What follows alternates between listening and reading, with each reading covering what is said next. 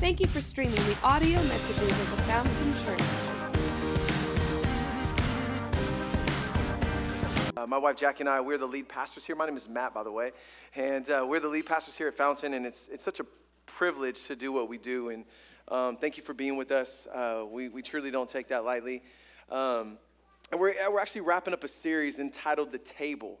I've had so much fun preaching this message over the last few weeks, and it was kind of one of those series that the Lord drops on you. It was a little bit spontaneous.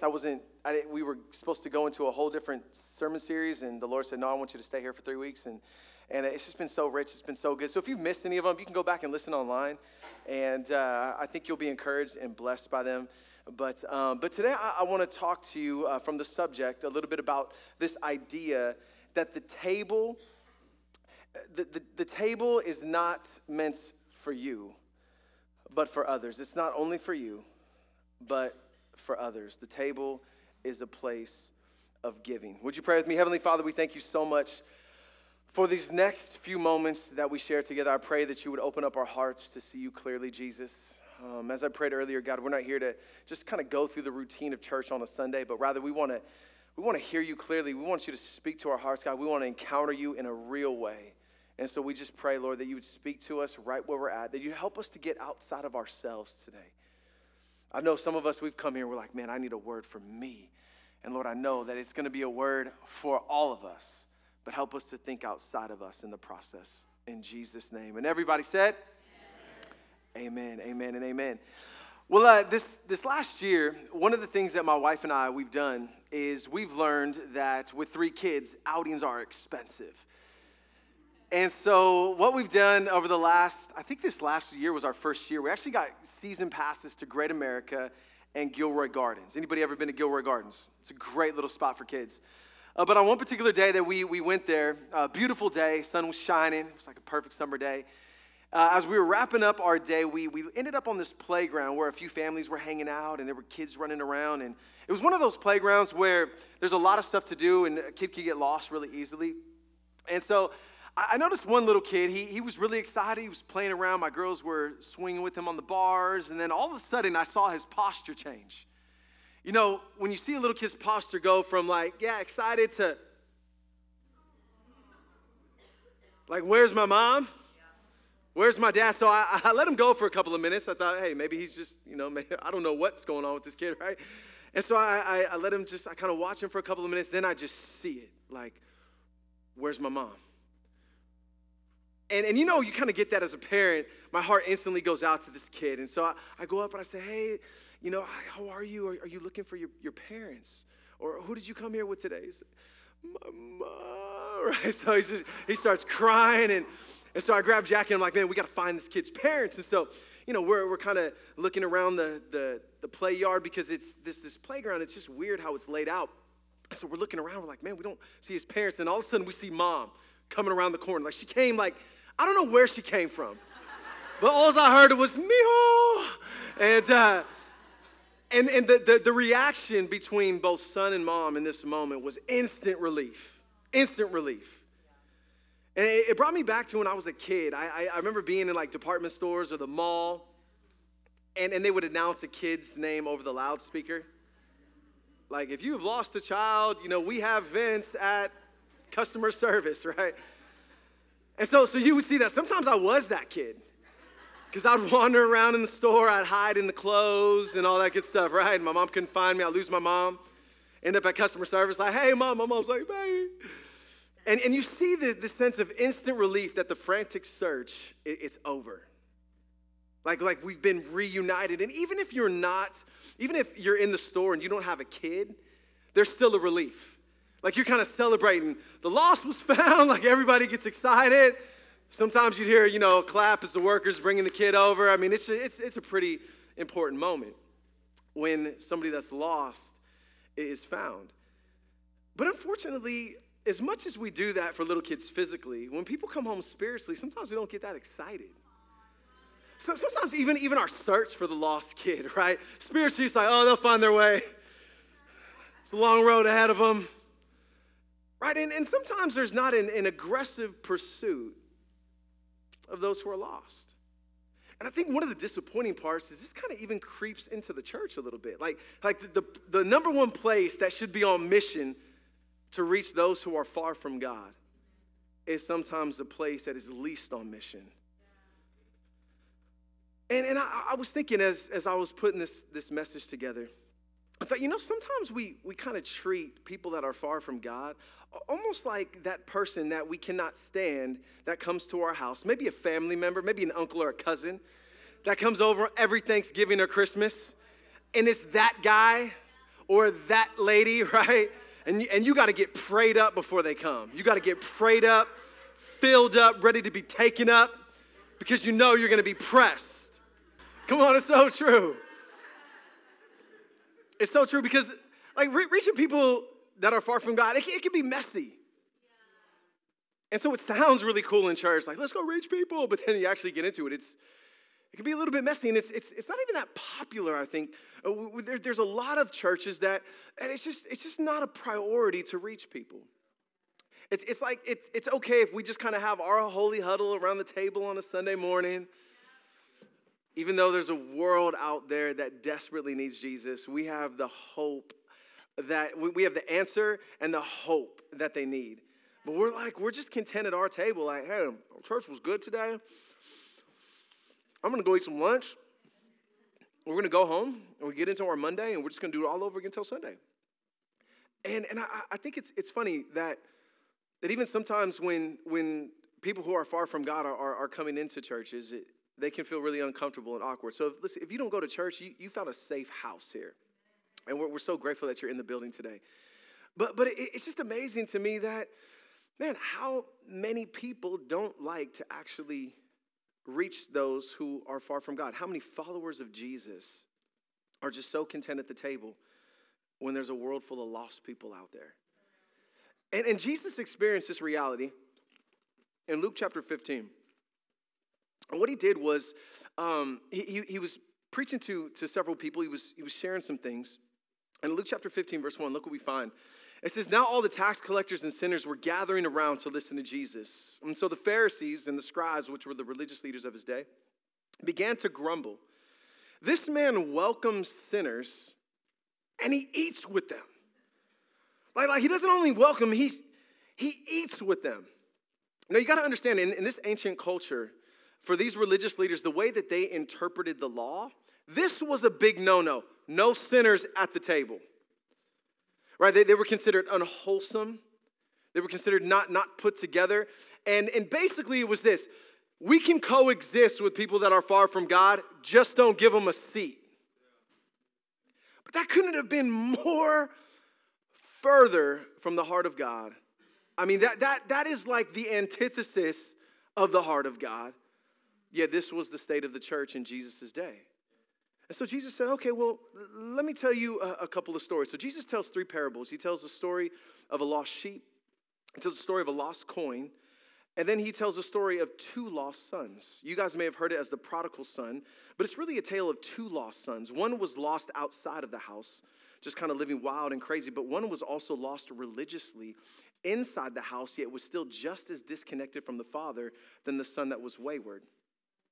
And it's really interesting. We don't have time to dive into that story, but I want to look at these first two parables, and we're going to start with the sheep. Jesus addresses the crowd. He says, what man among you, if he has 100 sheep and loses one of them, does not leave the 99 in the pasture and goes after the one that is lost until he finds it? That's why here at Fountain Church, one of our core values of our church is we will always leave the 99 for the one.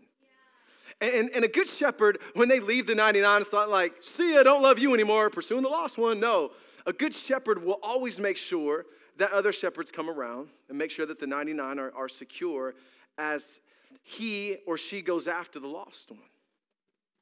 And so that's just who we are as a church, because Jesus goes on to say, when he finds it, he joyfully puts it on his shoulders. He's pumped up, he's excited.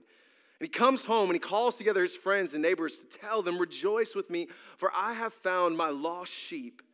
In the same way, I tell you that there will be more joy in heaven over one sinner who repents than over 99 righteous ones who do not need to repent.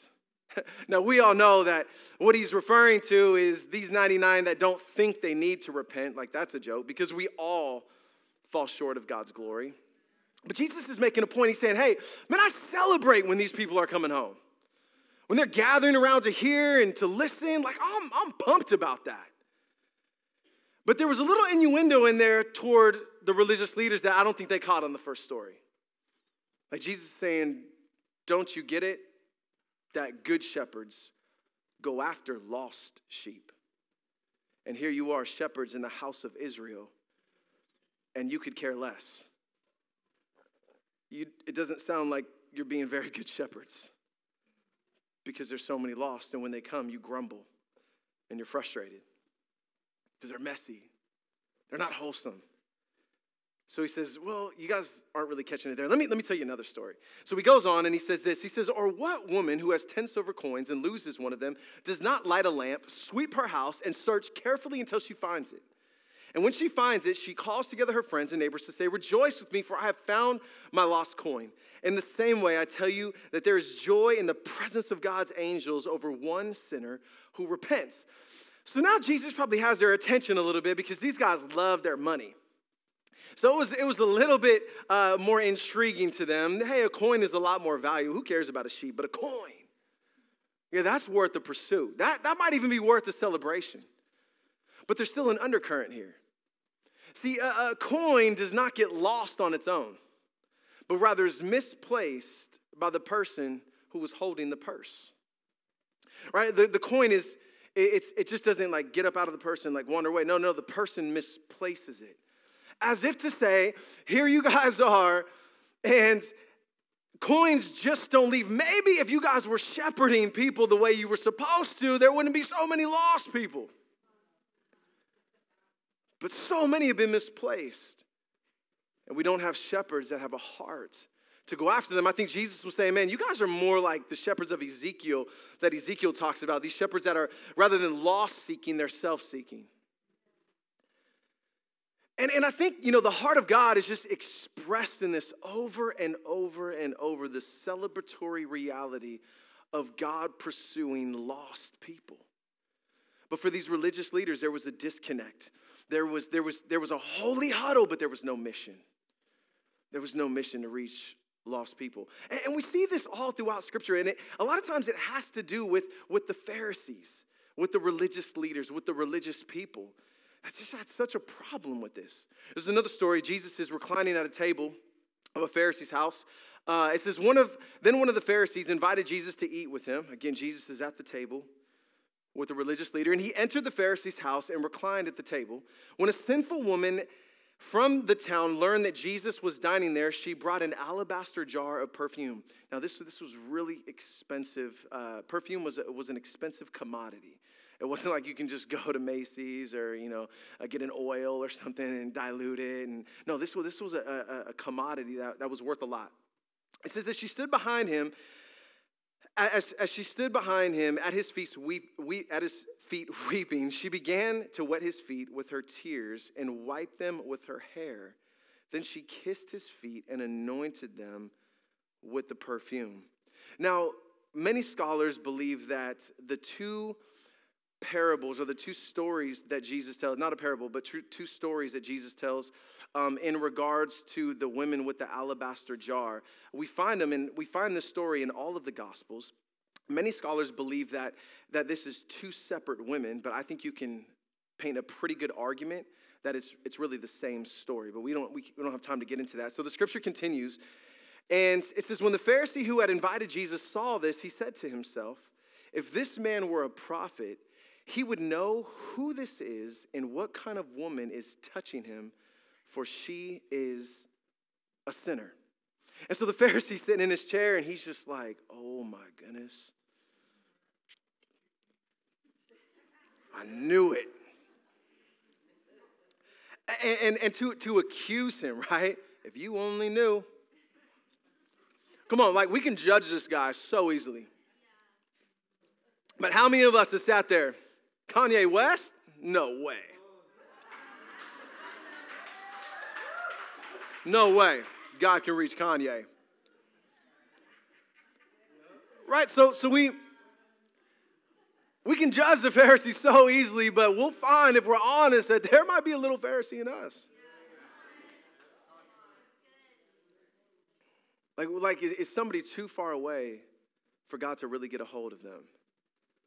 And so Jesus said, no, you missed it because I know what you're thinking. Like, you're thinking this, but I know what you're thinking because I know what you're thinking because I'm God. So let me explain it to you before you even ask the question. Let me just break it down for you.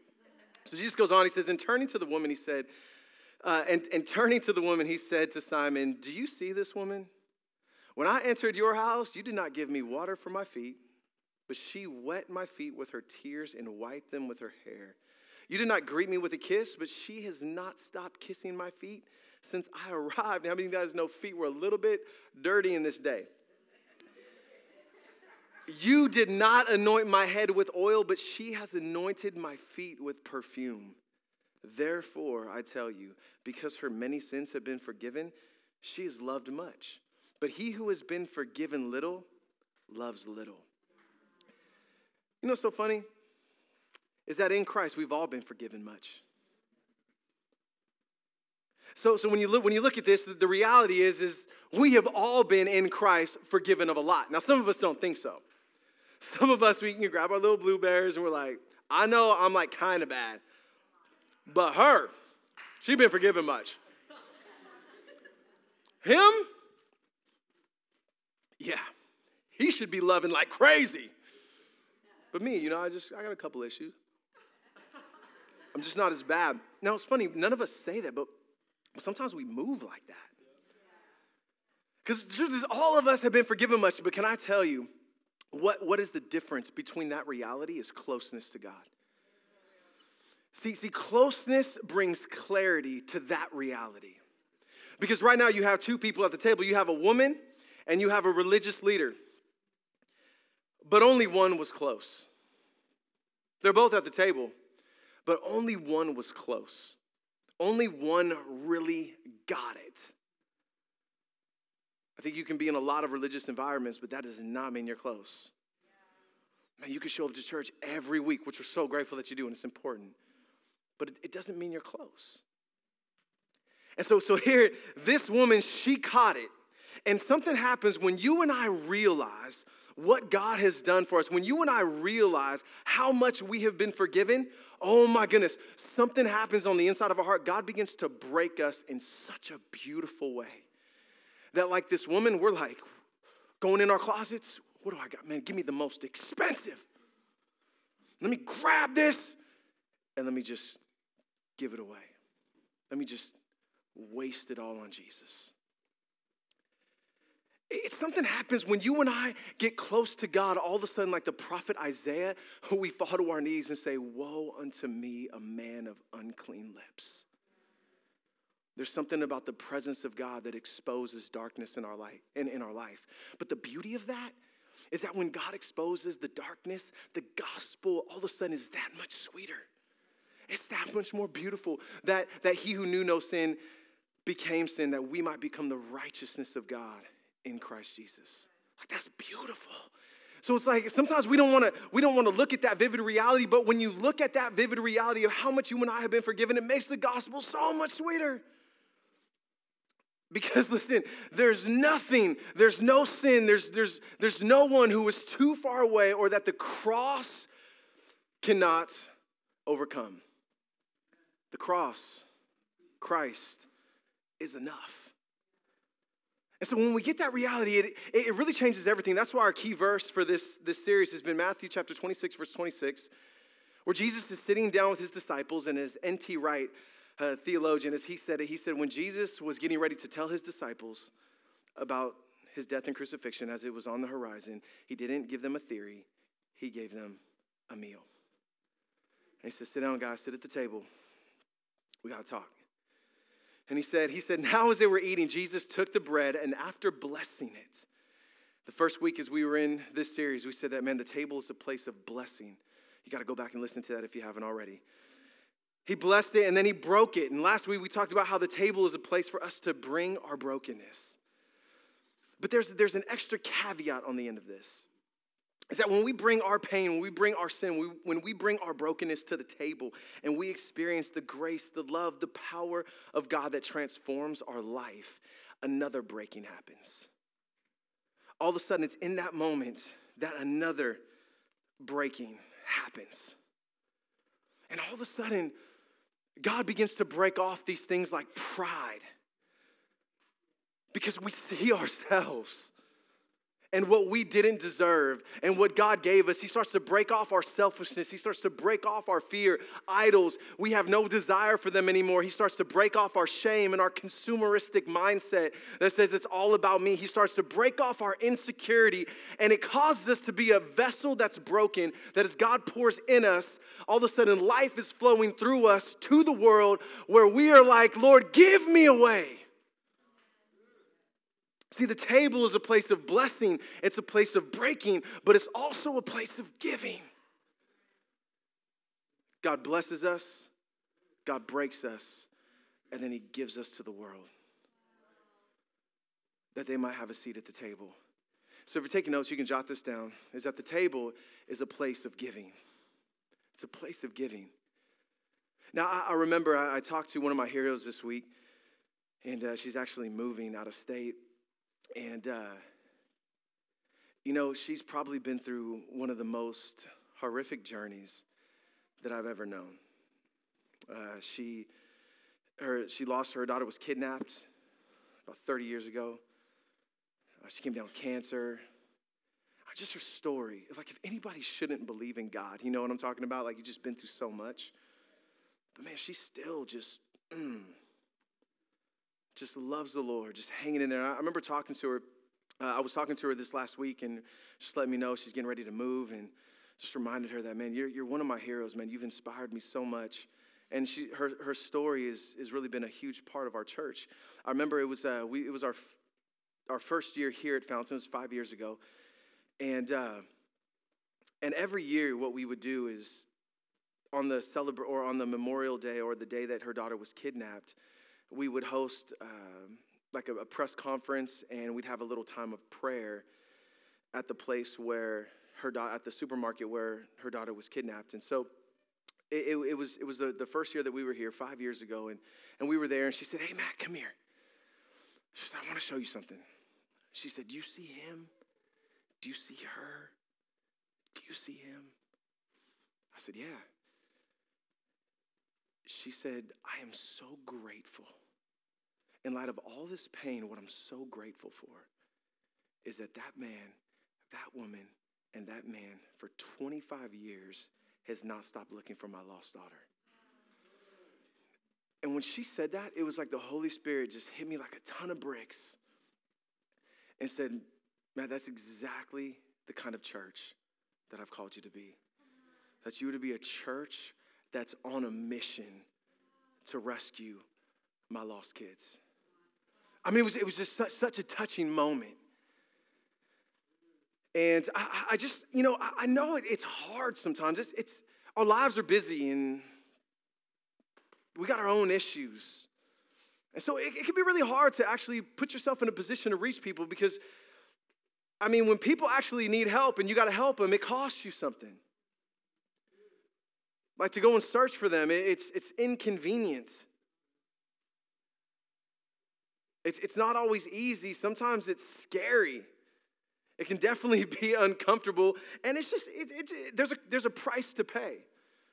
And that's why I think, prioritizing the presence of God is so important to us because, again, if closeness is going to reveal the reality of all that God has forgiven us for, like we desperately need that. Meaning this, if we're not prioritizing the presence of God, I'm going to tell you, it's going to be really hard for us to grab his heart for people who desperately need salvation. It's going to be hard for us to grasp the compassion and the heart of God that he has for his kids that have not come home yet.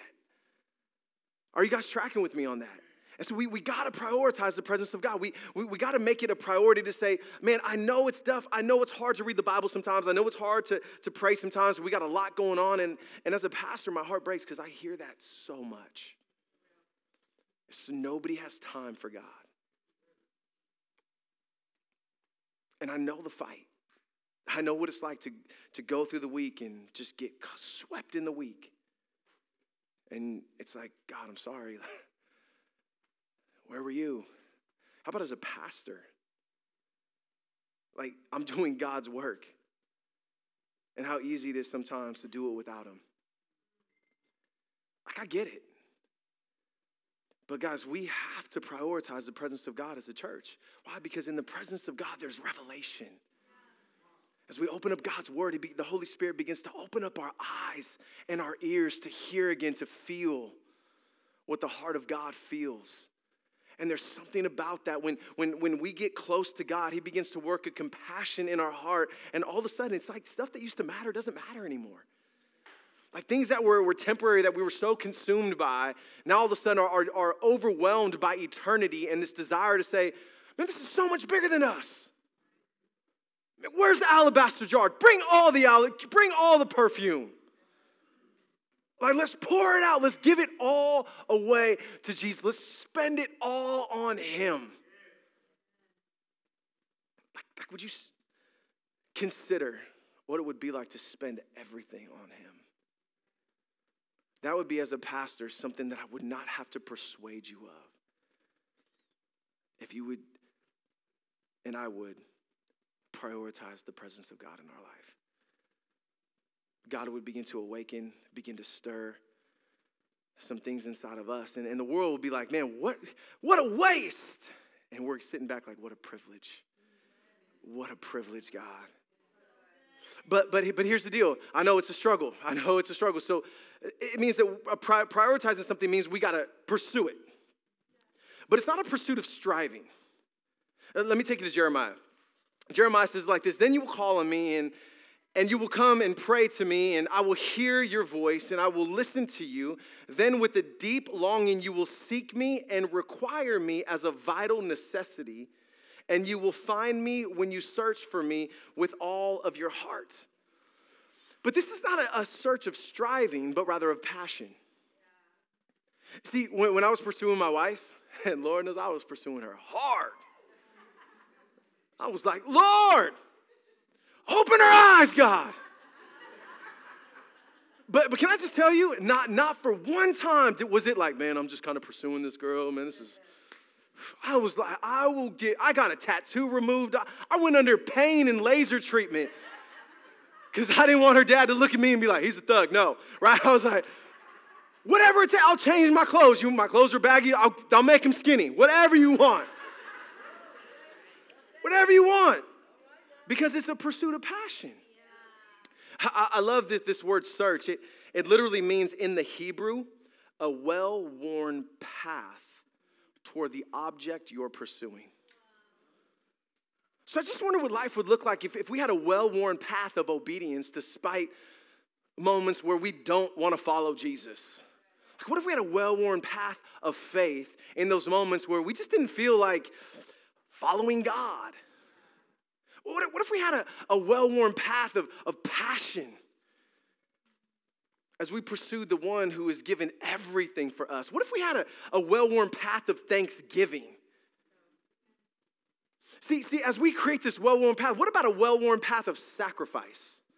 Because sometimes it's not easy. What about a well-worn path of suffering? One of the hardest moments is when you're suffering. And to stay on that search. And the beautiful thing is God's not playing hide and go seek with us. He said, man, when you seek me, you'll find me. But I'm after your heart. I'm after your whole heart. Because when I have your whole heart, life is best lived in that place. And look what when God has our whole heart, let me tell you what happens. As we begin to pursue or make this well-worn path toward Christ, as we say, God, I'm going to seek you with all of my heart, God says, you're going to find me. And this is what I'm going to do on the inside of you. Paul says in Philippians chapter 2, verse 13, he says, for it is not your strength. Because some of you guys thinking right now, like, man, reach people? I don't want to reach people.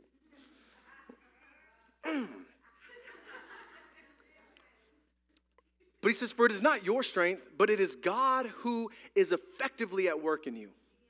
Like, God wants to work in you. He's saying, listen, you don't have what it takes, but I do. And what I can work in you both to will and to work. So right now, you might not feel it. You might not be feeling like, oh, all right, here we go, table of lost people. Let's break bread. And God said, no, I want to work in you the will to work. Like, let me work with you a little bit. Like, trust me with your heart. Let me strengthen you. Let me energize you and create in you the longing and the ability to fulfill your purpose for his good pleasure. Let me work in you. I want to show you a video of a few families from San Francisco that have had to wrestle through this reality that God has called us to go and reach people. Despite some of our uncomfortableness and it's costly, I want you to check this out.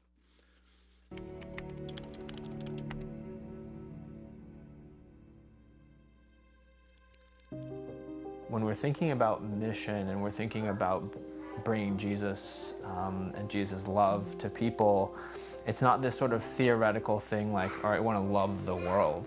But there are 20 houses here. Like, that will be our mission field. We're going to try to love this block as well as we can. The mandate was just really clear. This house is for the Lord. It's for community. It's for neighbors. It's for welcoming people in. We're not just a community just to be a community, but we are gathering in the name of Jesus, for the name of Jesus, to live this thing called church out daily. So people will be sitting around here. So this building, the people that are in it are pretty much high-tech professionals. So that's what we're trying to do, is try to outreach specifically to the building here. We committed to having a monthly sort of neighborhood barbecue. Invited everyone from these 20 houses out to have lunch with us, and then start building relationships where we could go back and check in with folks and knock on their doors and see if there was something that we could help with, something we could pray for, or other ways that we could support and love them. And so, yeah, this is not my thing.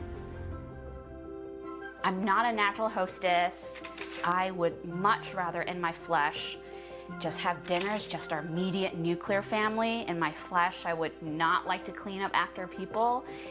And over the years, I think, as we've been part of We Are Church, experiencing it and seeing it in so many of the commandments, it's not you singular. It's to rejoice always, to be generous, to not have greed, to love your neighbor as yourself. All those things you can only really practice in community. And so when I came to embrace that, it became this more meaningful communal walk together. To just simply, in unity, walking out of our safe house, safe place, going into our neighborhood and the intersections and the cities and the coffee shops, and talking to the people that live amongst us and work in our neighborhood, and, you know, pray for them and get to know them.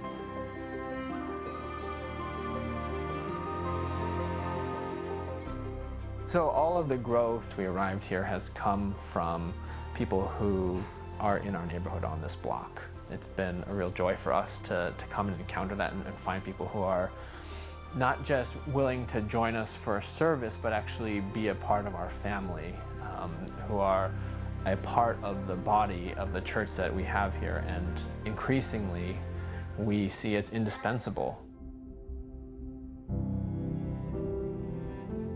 It's just, this fellowship is going on and I'm not pushing it. And I felt like with the old model, people aren't going to reach out unless you create a program for them to do it. People aren't going to fellowship with each other unless you create some program for that.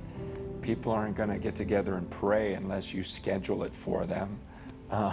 People won't take communion unless you get all the elements and everything figured out. And now it's just this thing where people are sharing their faith every day. It's just happening. It's natural. They can't help it. It's a little bit interesting because what God wants to do in and through you is so much bigger than you could even imagine. But if this is going to be a reality in our lives, I just want to give you a couple things, because I want you to walk away with, how does the table work on Monday? Like, how does it work tomorrow? And the first thing, if you're taking notes, I want you to jot this down, is that we first have to make it personal. It's got to be personal. Like when Jesus gave the Great Commission to the disciples to go into the world and make disciples of all nations, baptizing them in the name of the Father, Son, and Holy Spirit, teaching them to obey everything that he commanded. And no, Jesus said, on that mission, I'm with you.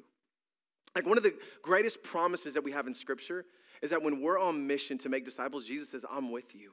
No, I'm with you always, even until the end of the age. Like that has to become so personal because that just wasn't, Jesus wasn't just deputizing the pastors. In fact, Ephesians chapter 4, verse 12, Paul says very clearly, my job is to equip the saints for the work of the ministry.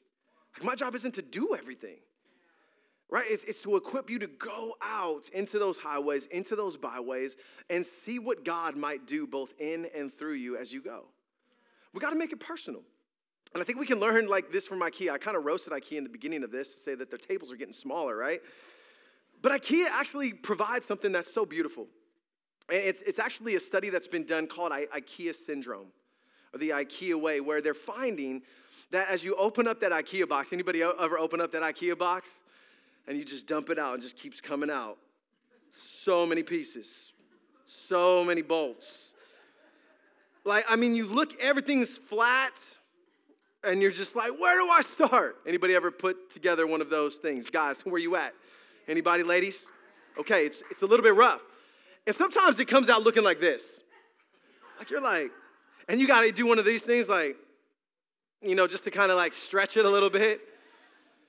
But what they're saying is that even though a lot of those things come out a little bit wongo, as we would call it,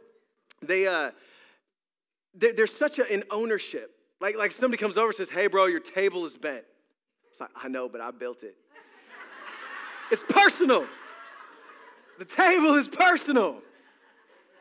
And I'm just wondering, listen, if we would only realize that the table has the potential to be one of the most missional places in our lives.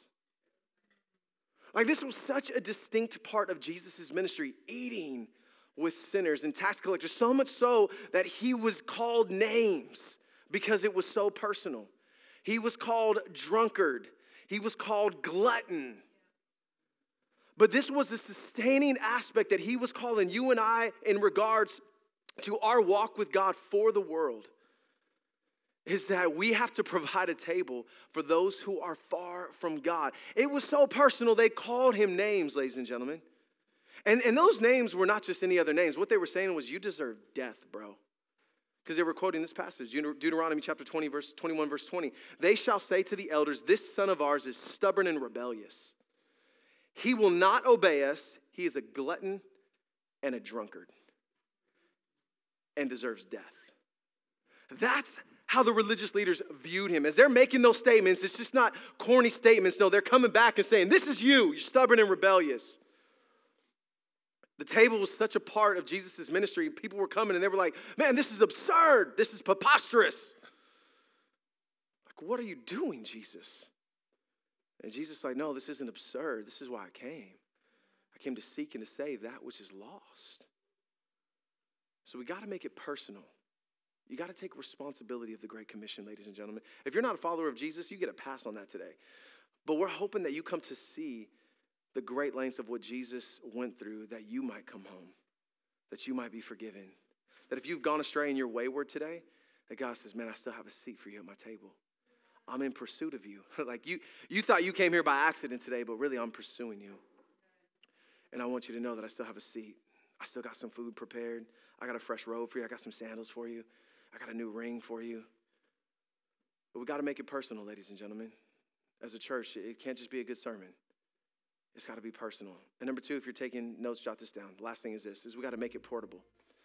I make the table portable and practical. Right? Some of you guys are like, I don't even have a table. Who cares? Starbucks does. And it's free. They even got some nice big wood ones too. We got to make it practical. We got to make it portable. Right? There's so many different opportunities that we have every single day. Like our serve team is serving every single week. What are they doing here at church? They're preparing a table. They're preparing a table for people to come every single week who are far from God and eat from God's word. I think that's so beautiful. The table can be portable. It doesn't have to be at your house.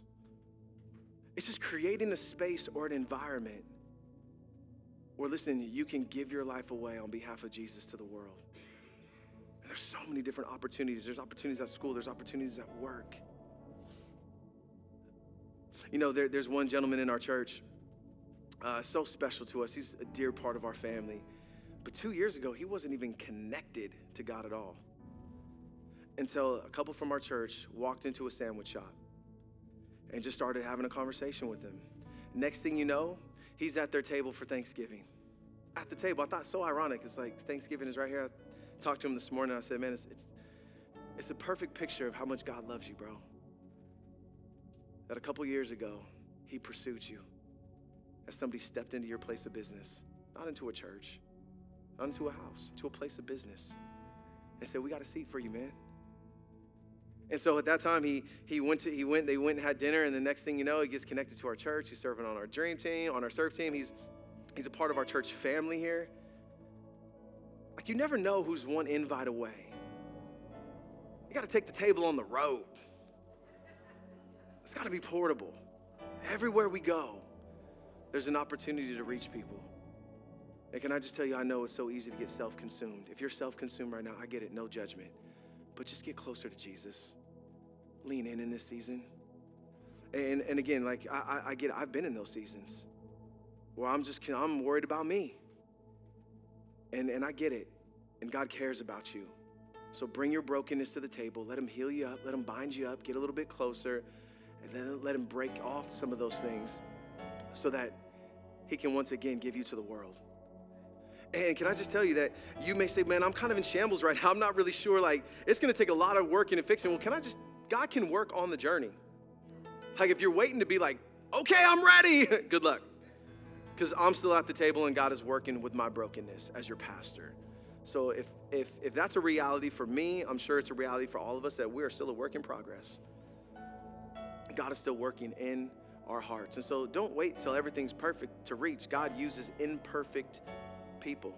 God uses imperfect tables to reach people. So let me close with this. One of my favorite pictures is a picture of this tree. It's a mother citrus tree. And it's going to come up on the screen right now. There it is. It's called the mother citrus tree. It's the first orange tree that was planted in California. Like, you thought orange trees were native here, but they're not. Citrus is not native to California. This was imported in the 1800s to Oroville, California from Mazatlan, from Mexico. And this guy decided, man, I'm going to plant a tree here, an orange tree. And it was so cool because it was during the time where, this tree just experienced a whole lot of stuff. Like, it survived the gold rush. The time of the gold rush is, miners were coming from all over trying to get rich. It survived freezes. And if you know anything about Oroville, it floods all the time. It survived floods. And just for over, 100 years, this thing has been giving fruits away to people. It was said that miners would come from all over just to eat from this tree, all because one man decided to do what nobody had ever done, is to plant a citrus tree in California, in a region that didn't know citrus. And to this day, it stands still producing fruit. Still producing fruit. So my question today is this.